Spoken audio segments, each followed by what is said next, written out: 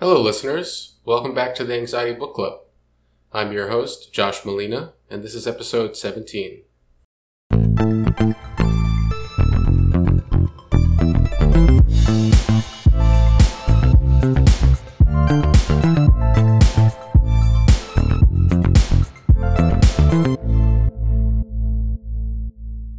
Joining me today is not the author of this month's book, which is a tremendous book that we'll get into, but a good friend of mine.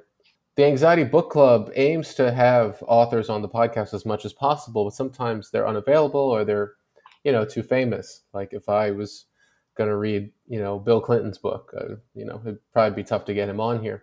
But in the true spirit of a book club, as it is, originally understood, I have a friend. I have a friend who has agreed to read the book with me, and we're going to discuss it today. So, without further ado, I want to introduce my good friend Nigel Tu. Nigel and me met many years ago back in Beijing when we were both on the comedy circuit, believe it or not, before I started getting serious. And now Nigel lives in England, I think in Manchester or London, and he's a high school chemistry teacher. Did I get that right, Nigel? Close enough to London, somewhere called Watford, but it's on the tube map, so I guess that's fine. Well, what is it called in case people want to come and say hello? It's called Watford. It's called Watford, so it's like slightly northwest. Watford. Yes. Is that WOTFORD? WAT. I think this might be our transatlantic accent differentiations getting in the way of things. Oh, God. I hate Yeah, that. we're just going to have to persevere, I think. Cool. Well, it's nice to have a couple different accents on the show today. So let's introduce the book now. So the book is a yellow book, and it's called Why Buddhism is True. And the author is Robert Wright. It says in the corner it's a New York Times bestseller. So let me tell you a little bit about Robert Wright. According to his bio, he's a New York Times bestselling author of this book and also a few others. He is a psychologist and professor. He's taught psychology at Penn and at Princeton. He's currently at the Union Theological Seminary in New York. He also has a website called bloggingheads.tv that I think is like a video sort of commentary site. And he's written for, all the great magazines or newspapers, the New Yorker, New York Times, Time, Wired, etc.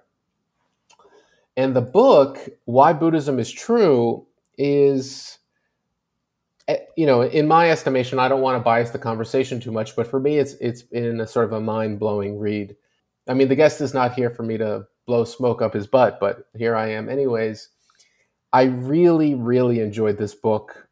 And I think I enjoyed it so much because I've been on the, meditative bandwagon for a few years now. And I come from a non-spiritual, non-religious background. So anytime someone sits down to candidly describe what's going on in psychological or scientific terms, what's happening when we meditate, that's always like a great interest of mine.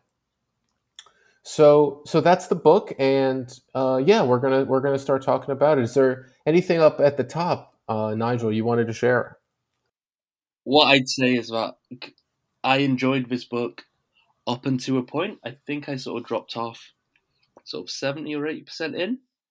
Not that I didn't enjoy reading the whole thing, but I think my sort of overall, the satisfaction it gave me sort of dropped near the end. And my background is that I'm from a Burmese family. I moved to England when I was really young, but I sort of, in the same way a lot of like white people are second or third generation in England over British Isles grow up ostensibly with a Christian background. I would argue that I grew up with like a Buddhist background, and in particular, like my mum, has a very prominent role in a monastery in Manchester. So it is it has always been sort of like a very strong background noise. Does that make sense? Definitely. And what would you say your relationship is with, contemplative practice or mindfulness or meditation? Um, I've not really practiced like formally meditating. I'd say think our friend Neil Farser was the last person I meditated with, and so that was like 6 or 7 years ago. Let's charge forth into the book and Sure, and sure. hopefully our minds will cooperate. Mm, So I think one of the dominant themes of the book is that our minds and our brains evolved sort of just like every other part of our body, right. with an eye towards procreation and getting our genes into the next generation. Hmm. I think this is an important place to start the conversation because it allows us to maybe point a critical eye towards some of the things we think are true and some of the things we think are false. Because at the end of the day, if natural selection, and this is to anthropomorphize natural selection a little bit, if natural selection was going to make a decision between evolving a brain that understands reality and sees the truth without, a bias or a fog, or a brain that's just good at, talking to the lady on the street corner and getting her to agree to have babies, every time natural selection is going to choose the latter path. So in some sense, we needn't be surprised that in some ways our brains and our minds have these incredible shortcomings when it comes to seeing the truth, or perhaps even being happy, because they weren't necessarily designed for that. I think that's a really good point in terms of when we study natural selection at a high school level, simplified in a sense, but it actually does make sense. The struggle for existence, quotation marks, you're trying to firstly live long enough to hit a reproductive age and then reproduce. It doesn't actually say anything about, the amount of reproductive partners you've had, the quality of the childcare. It's just you reproduce, you pass on your genes. So according to Robert Wright, given our brains and our minds and natural selection's main motivation in this picture, we may in some ways be deluded or confused or not able to see the truth. And so one of the promises of the book and of meditation and mindfulness overall is that if we, become diligent students, it's possible that we will be less deluded. So I want to dig in a little bit here to see what exactly it is Robert Wright thinks that we are confused or deluded about, because the average Joe or me and you might look around and think that we understand things pretty well. I'm a human. I have a body. I have a job. I've got a podcast. I have friends. We're talking right now. All those things seem to be true. So like if Robert Wright was here, what I would ask him is, what are the things that we're actually confused about? Is that a question you want me to? Are we role playing and I'm Robert Wright? Or Do you feel like Robert Wright? Looking at a picture of him, I certainly don't feel like Robert Wright. You don't feel like him. Okay, no, that's fine. It's not, it's either, if you had a ready answer, then I would welcome it. But I also, I was going to read from the book where he talks about some of these elements of delusion. Sure, please go ahead. Okay, so one kind of delusion is the overestimation of how much happiness sensory pleasures will bring. So Robert Wright says that he really likes powdered donuts. And I don't know if you have these in the UK, I'm not particularly fond of them here, but I'm pretty sure they're these small donuts and they're maybe white from powdered sugar. And they probably come in a box with a whole bunch of others. Are you familiar with this donut phenomenon? For sure. Okay. So our good friend, Robert Wright, is a huge fan of these, but he says that there's a delusion somewhere in his estimation of just how good they are. So he writes on page 6, he says, so what exactly is the illusory part of pursuing donuts or sex or consumer goods or a promotion? There are different illusions associated with different pursuits, but for now, we can focus on one illusion that's common to all these things: the overestimation of how much happiness they bring. Again, by itself, this is delusional only in a subtle sense, right? It's not like seeing, Tupac or Biggie Smalls in the mirror if you say their name enough, or a flying dragon overhead. These are more subtle delusions. And that's me speaking, not Robert Wright, but back to the book. If I asked you whether you thought that getting that next promotion or getting an A on that next exam or eating that next powdered sugar donut would bring you eternal bliss, you'd say no, obviously not. On the other hand, we do often pursue such things with, at the very least, an unbalanced view of the future. We spend more time envisioning the perks that promotion will bring than envisioning the headaches.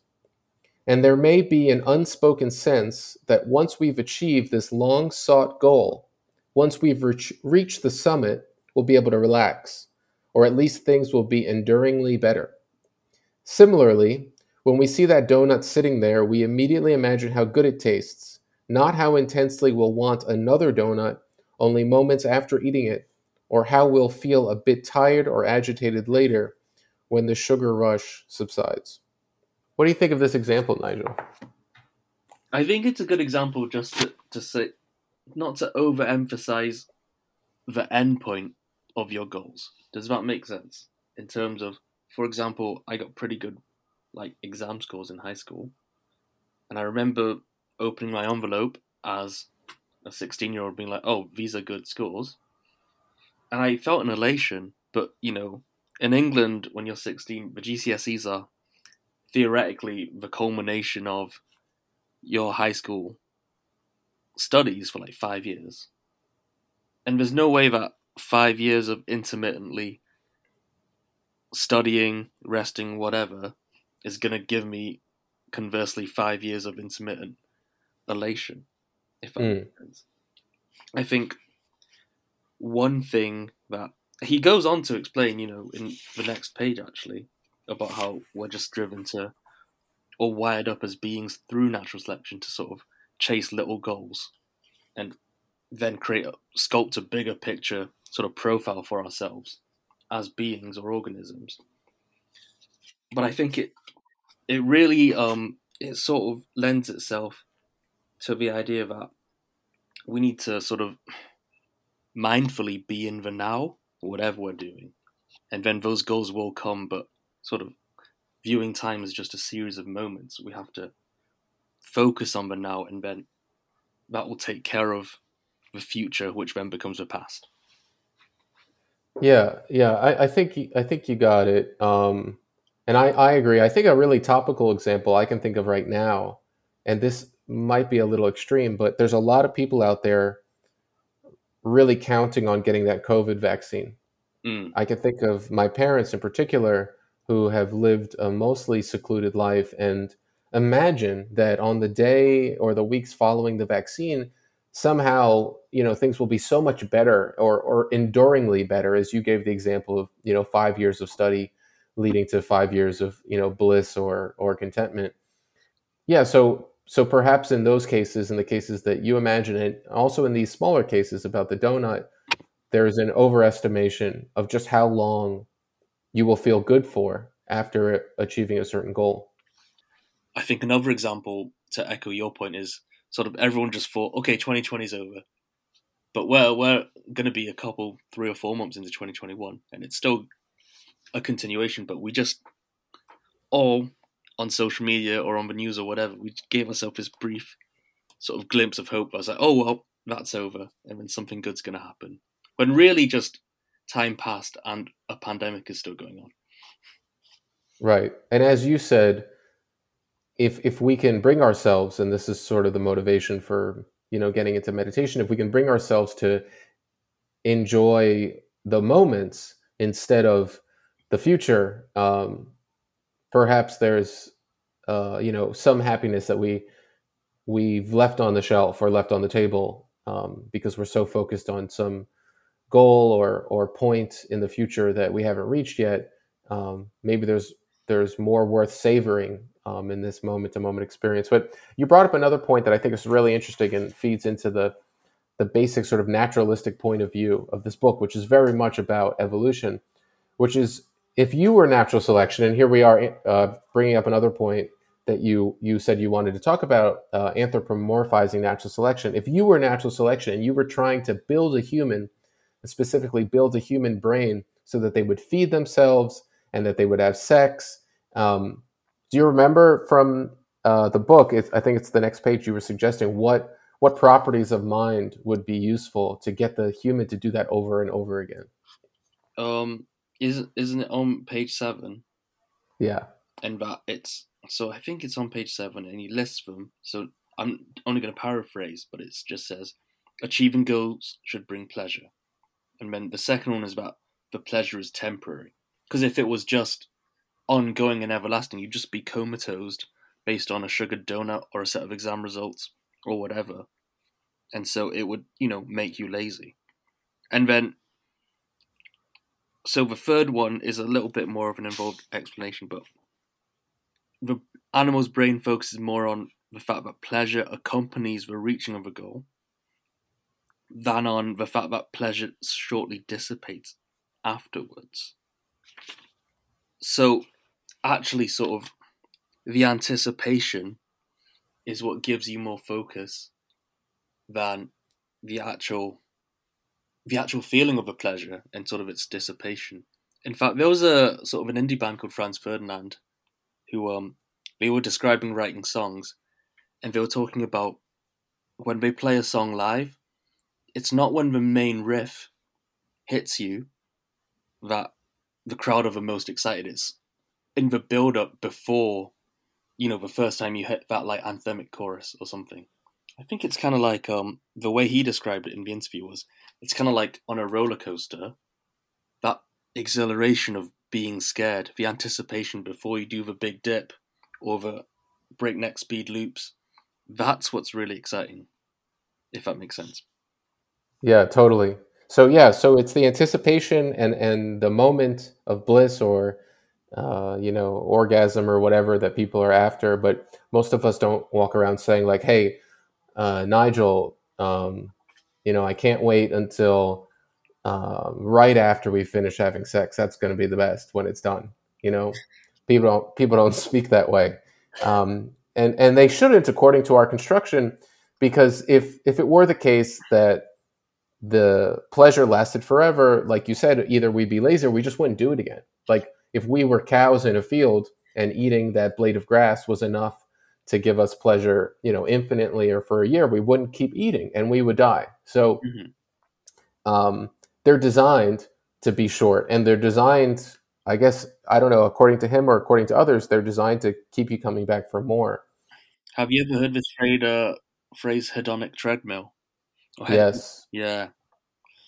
I'm not sure if he uses it in the book, because I have on my notes, I've written it down. I'm not sure if it was from the book or not. But it's, all the pain you go through on a treadmill, but something in your brain, and again, this is with the tallying of time, something in your brain releases a shot of endorphins when you hit 1 kilometer, 2, 3, 4, 5. And so the pain is worth the pleasure, So in this example, you're talking about a literal treadmill, right? Oh yeah, no, but I'm just saying in terms of just pursuing goals. Mm-hmm. And I think the hedonic treadmill can also apply to just wanting another donut and another donut and another one.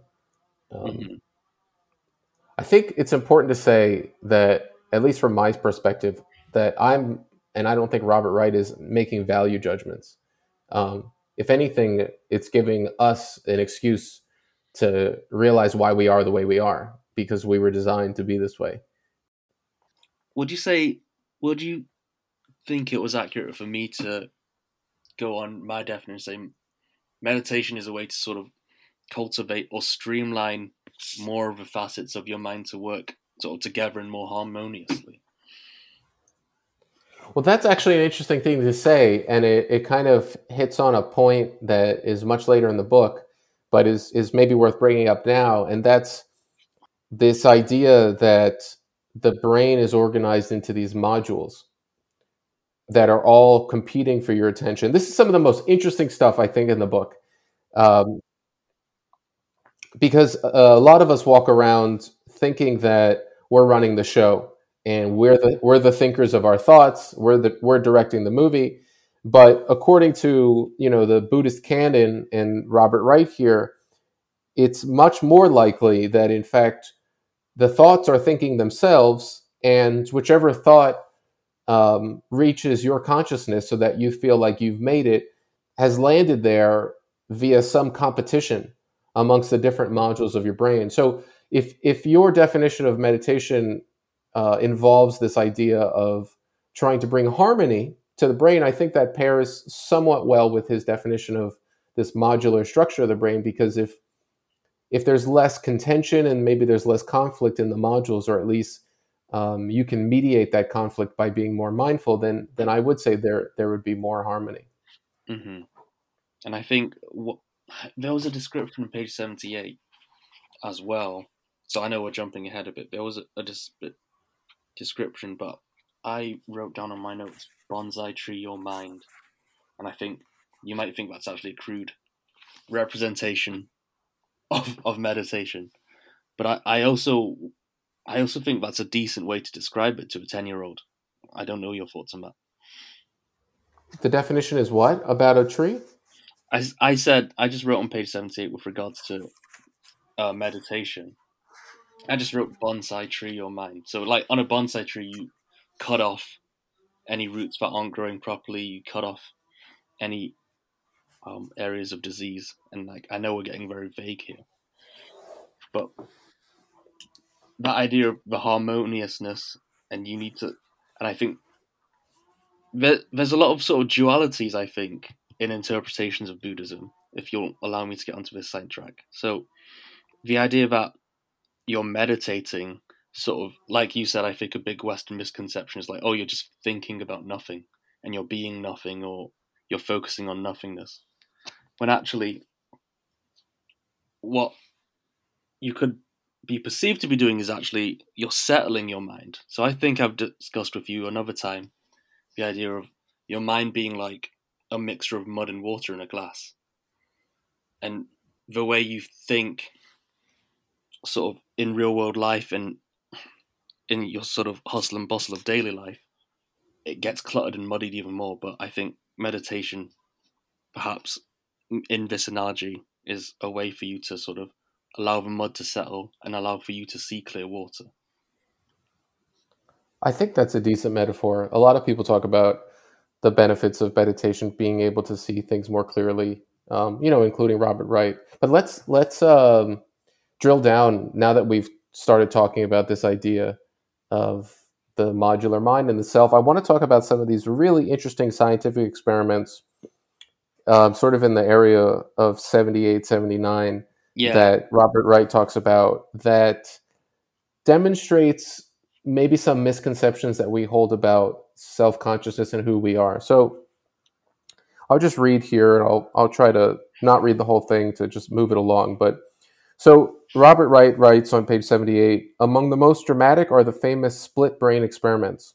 These were done with people whose left and right brain hemispheres had been separated via surgery that severed the bundle of fibers connecting them. And this is for people who have really bad epilepsy. So this process, it doesn't hurt the people, but it does lead to something really, really interesting. So just a little primer here on the way the hemispheres work. So let's see where he writes this. The key was to confine information to a single hemisphere by presenting it to only half of the patient's visual field. If, for example, a word is presented only to the left visual field, so your left eye, which is processed by the right hemisphere, it won't enter the left hemisphere at all. So most of us are walking around, have this, I think it's called the corpus callosum, and it's the thing connecting our left and right hemispheres. So that if some information enters our left eye, which is controlled by our right hemisphere, it still makes it over to the left hemisphere via this network of fibers. Mm-hmm. But in these patients, that highway of traffic of neurons firing has been severed. And so in some sense, two separate worlds are sort of occurring at the same time in these people, according to what is presented to them on the left or right half of their body, specifically through their eyeballs. Mm-hmm. So let's read from some of the dramatic examples here in the book. So it's the left hemisphere that, in most people, controls language. Sure enough, patients whose right hemisphere is exposed to, say, the word nut, report no awareness of this input. let me read that again. Patients whose right hemisphere is exposed to, say, the word nut report no awareness. So the right hemisphere doesn't have language in it. So if you ask someone about this thing presented to them and it wasn't presented to the area of the brain that does control language, they're not able to report that they've seen it. Mm-hmm. But he writes in this next sentence, yet their left hand, which is controlled by the right hemisphere, will, if allowed to rummage through a box containing various objects, choose a nut.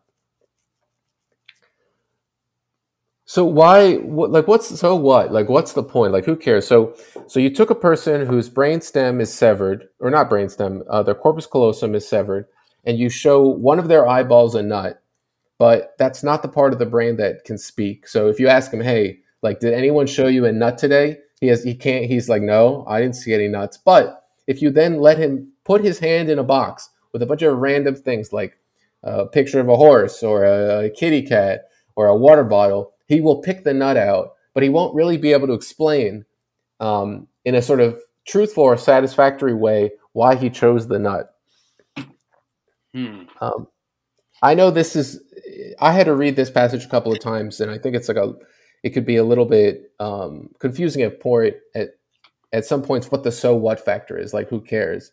Do you want to chime in at all here, Nigel? You know what? I had to actually, because I have a chemistry degree, but I had to phone my friend who has a biology degree and sort of double check it with him, and have him talk me through this section of the book, or in particular the split brain experiments. That's probably the one section of the book that I think maybe he's not given enough background information to make it 100% clear. The punchline here is that if through these experiments we've been able to expose the sort of divisibility of consciousness, so that we think of consciousness and self-consciousness as one thing, like I am this person, and there's not 2 of me and there's not 10 of me. But in these experiments with these people whose corpus callosum has been severed, you could make the argument that there's 2 people there.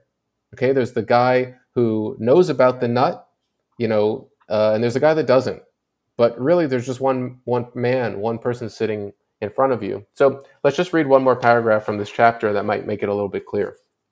So Robert Wright writes, that finding alone could make you start questioning traditional notions of the conscious self. Now consider this one. When the left hemisphere is asked to explain behavior initiated by the right hemisphere, it tries to generate a plausible story. If you send the command walk to the right hemisphere of these patients, they will get up and walk, right? So the right hemisphere is happy to do motor commands. It's just not good at language. Mm-hmm.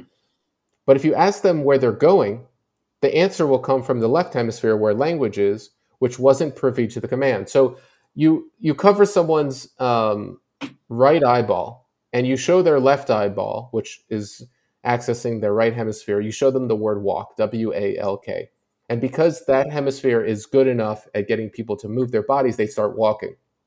But then if you ask them where they're going, which is a question, and the question is made of language, so it's just going to go to the left hemisphere, that person never saw the word walk.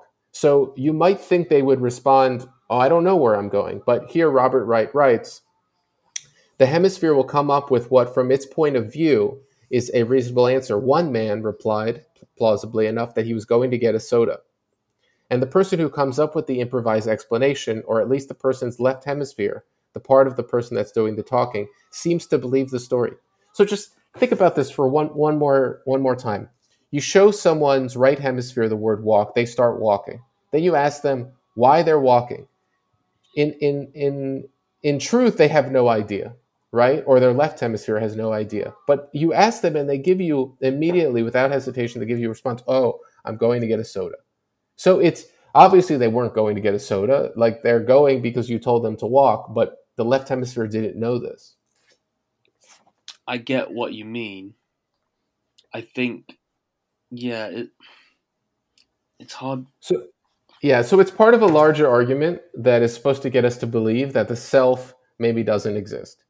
Yeah, so, I mean, do you interpret it the same way I do, in that there's actually, in that split brain experiments, there's sort of 2 beings within one when you sever a corpus callosum, and they're sort of acting synchronously but also asynchronously?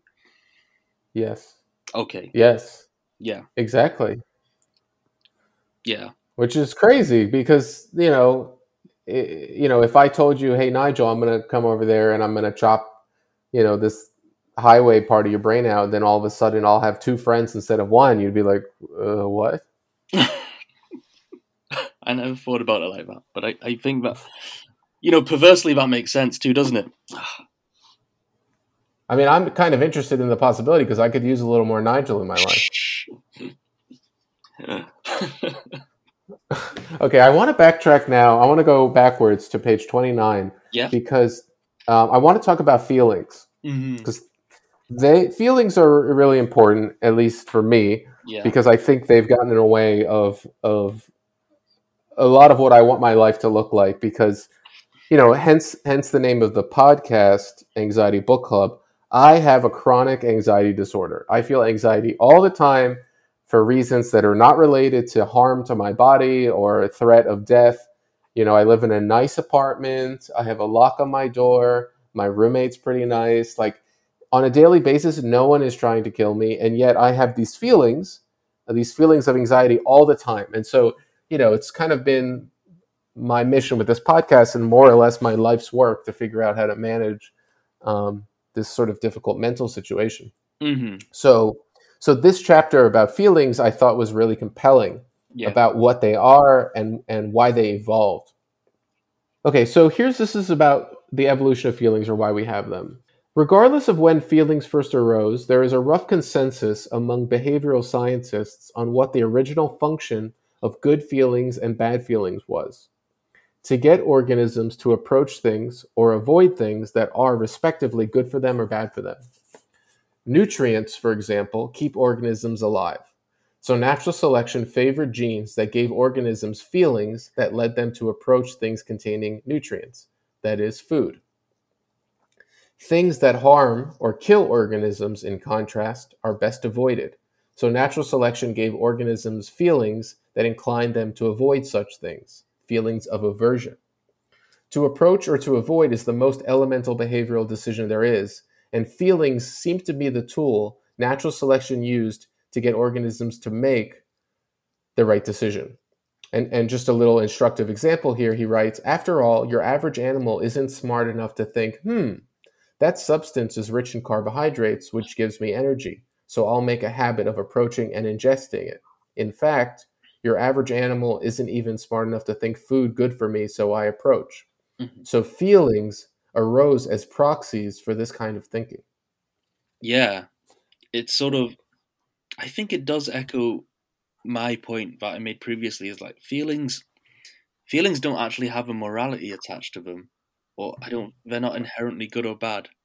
They're just sort of electrochemical signals that the brain sends to help you try and survive. But I think what's distorted in our sort of age of plentifulness, even within this global pandemic we're facing, is that we've evolved too fast. But I don't want to be getting off track. But I think in terms of the title of the segment or the chapter is called "When Are Feelings Illusions?" and I wrote down on my notes my summation or my interpretation of what he said is feelings are true if your response benefits you, or feelings are false if your response leads to drawback.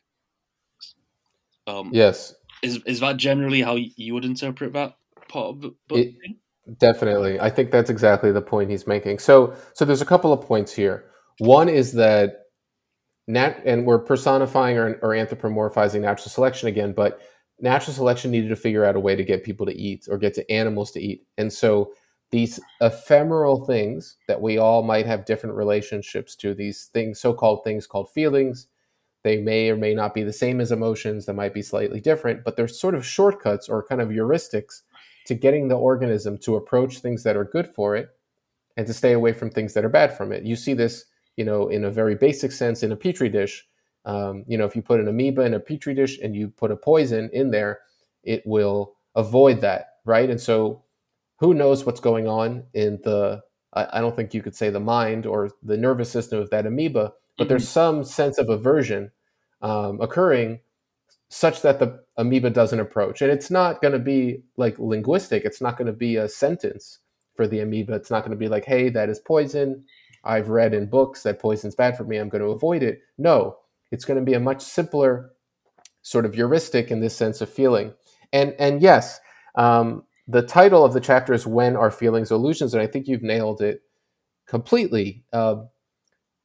It may be the case that natural selection's principle in evolving feelings, or the fact that we have feelings, is a little bit outdated in some contexts, insofar as sometimes feelings lead us to things that are actually not good for us, which is what I think you were talking about. If they're good for us, then maybe the feelings are in some sense true, and if they're bad for us, they're not. So the sixth or seventh sugared donut is not good for us. Maybe the third or the fourth, or perhaps even the second, is not good for us, and yet the feeling persists that we want more and more. Mm-hmm. Does that match up with what you were trying to say? Yeah, and I think yeah, and it does. Even just to try and stretch out a bit more, I think it feeds into sort of the idea of sort of there's no moral mandate, there's no intrinsic morals and such, and that we have to kind of, for want of a better term, feel it out through mindfulness and other practices. Yeah. So, and this is sort of a more later on, but through mindfulness, like you're saying, you might be able to give yourself enough space so that when feelings arise, you can decide whether or not they're useful, instead of sort of just acting on them, as we say, mindlessly. Or I think it also feeds into, like, the next time I wrote a note that I felt was relevant of writing is it went all the way to page 59, and it was about the non-self and how feelings can guide you falsely down a road. I was like, oh, I'm gonna do this and I have to do this, and sort of an overemphasis on trying to avoid things that we don't like, and an overemphasis on trying to indulge in things we do like with the powdered donuts thing, leads us to bad things. Yeah, like obesity or high blood pressure, diabetes. Yeah. Yeah, so natural selection evolved, or we evolved in contexts very different, as you said, than the context in which we live today. And so it might be useful to be mindful of feelings that might have been useful on the plains of the savannah when the sweetest thing to eat was a piece of fruit, versus now when that's obviously not the case. Well, yeah, I think we evolved too quick. We evolved to possibly society, or the sort of benefits that the technology that is available to society has allowed us to earn an existence that we don't deserve. I don't know if you agree with that. I don't know if I would speak to like concepts of desert, what we deserve or not deserve, but I think maybe you're saying that it's not an easy road to walk, the roads that we've built for ourselves in this modern technological society with. Yeah, no, absolutely. We've sort of overloaded ourselves with all this stimulus information and all this sort of new stuff in the system. There's this sort of science concept called equilibrium, where we talk about a system, and then you change the system, and then so you might increase the temperature, or you might add more reactant or product, and then the system tries to sort of reverse the change. But I think in terms of globally how interconnected we are together, the system's undergone so many changes, and it keeps undergoing changes, that we can't seem to sort of reach a resting state. We're always sort of overexcited about the next new technological development, or the latest sort of war or dispute between two foreign countries, Yep. He actually goes into, and I don't have many notes on it, but he does talk a lot about tribalism and the dangers there that have a lot to do with delusions about seeing things that don't actually exist. Yeah. Yeah, we're kind of getting close to the top of the hour, and there's a lot in this book that I don't think we're going to be able to get to, but I want to end with some kind words he writes about natural selection, because we've been kind of beating up on it And I've got a bone to pick with natural selection, but of course that's the reason we're here in the first place. So maybe I'll just read a little bit here. So he says, so yes, we can think of natural selection as somewhat like those robot overlords in the Matrix, perpetrating a pervasive and oppressive illusion on behalf of an agenda that we have every right to reject. If looking at things this way helps give you the determination it takes to sustain a serious meditation practice, by all means, look at things this way.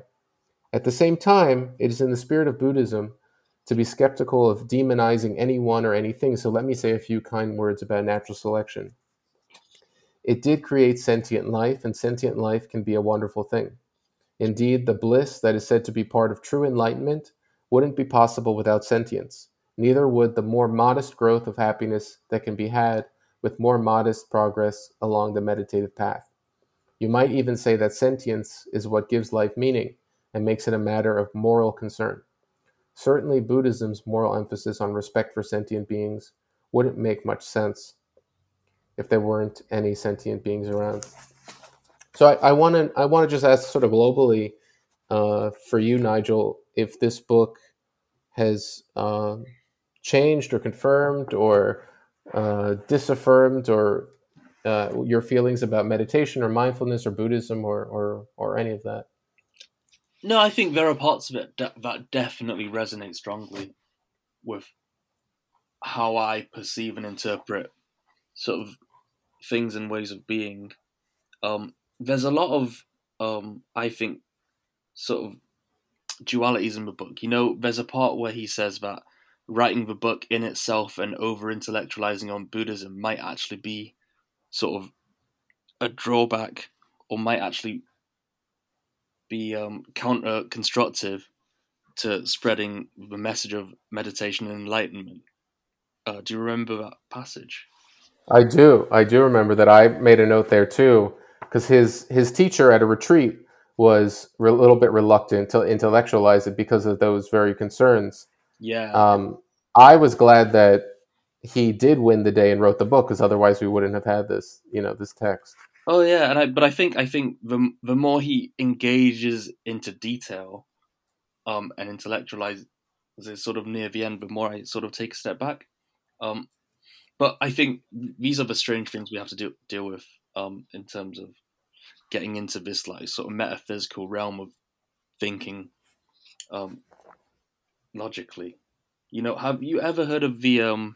I know he says that the supernatural elements of Buddhism aren't useful. He's not going to mention it. But have you ever heard of the Bodhisattva vow?